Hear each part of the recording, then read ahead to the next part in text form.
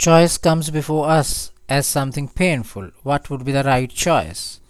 If one can bear this pain because no choice seems to be flawless, and one cannot know the result of exercising choice beforehand, one comes in a fluid state. One tastes freedom.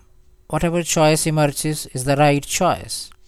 It is only when the idea of God, awareness, liberation, enlightenment, or about any controlling power drops from your mind that the whole energy is concentrated. You are unable to escape your pain, any discomforting feeling, and uncertainty through any ideation or by complaining, blaming, feeling guilty. The self sustained ground is realized.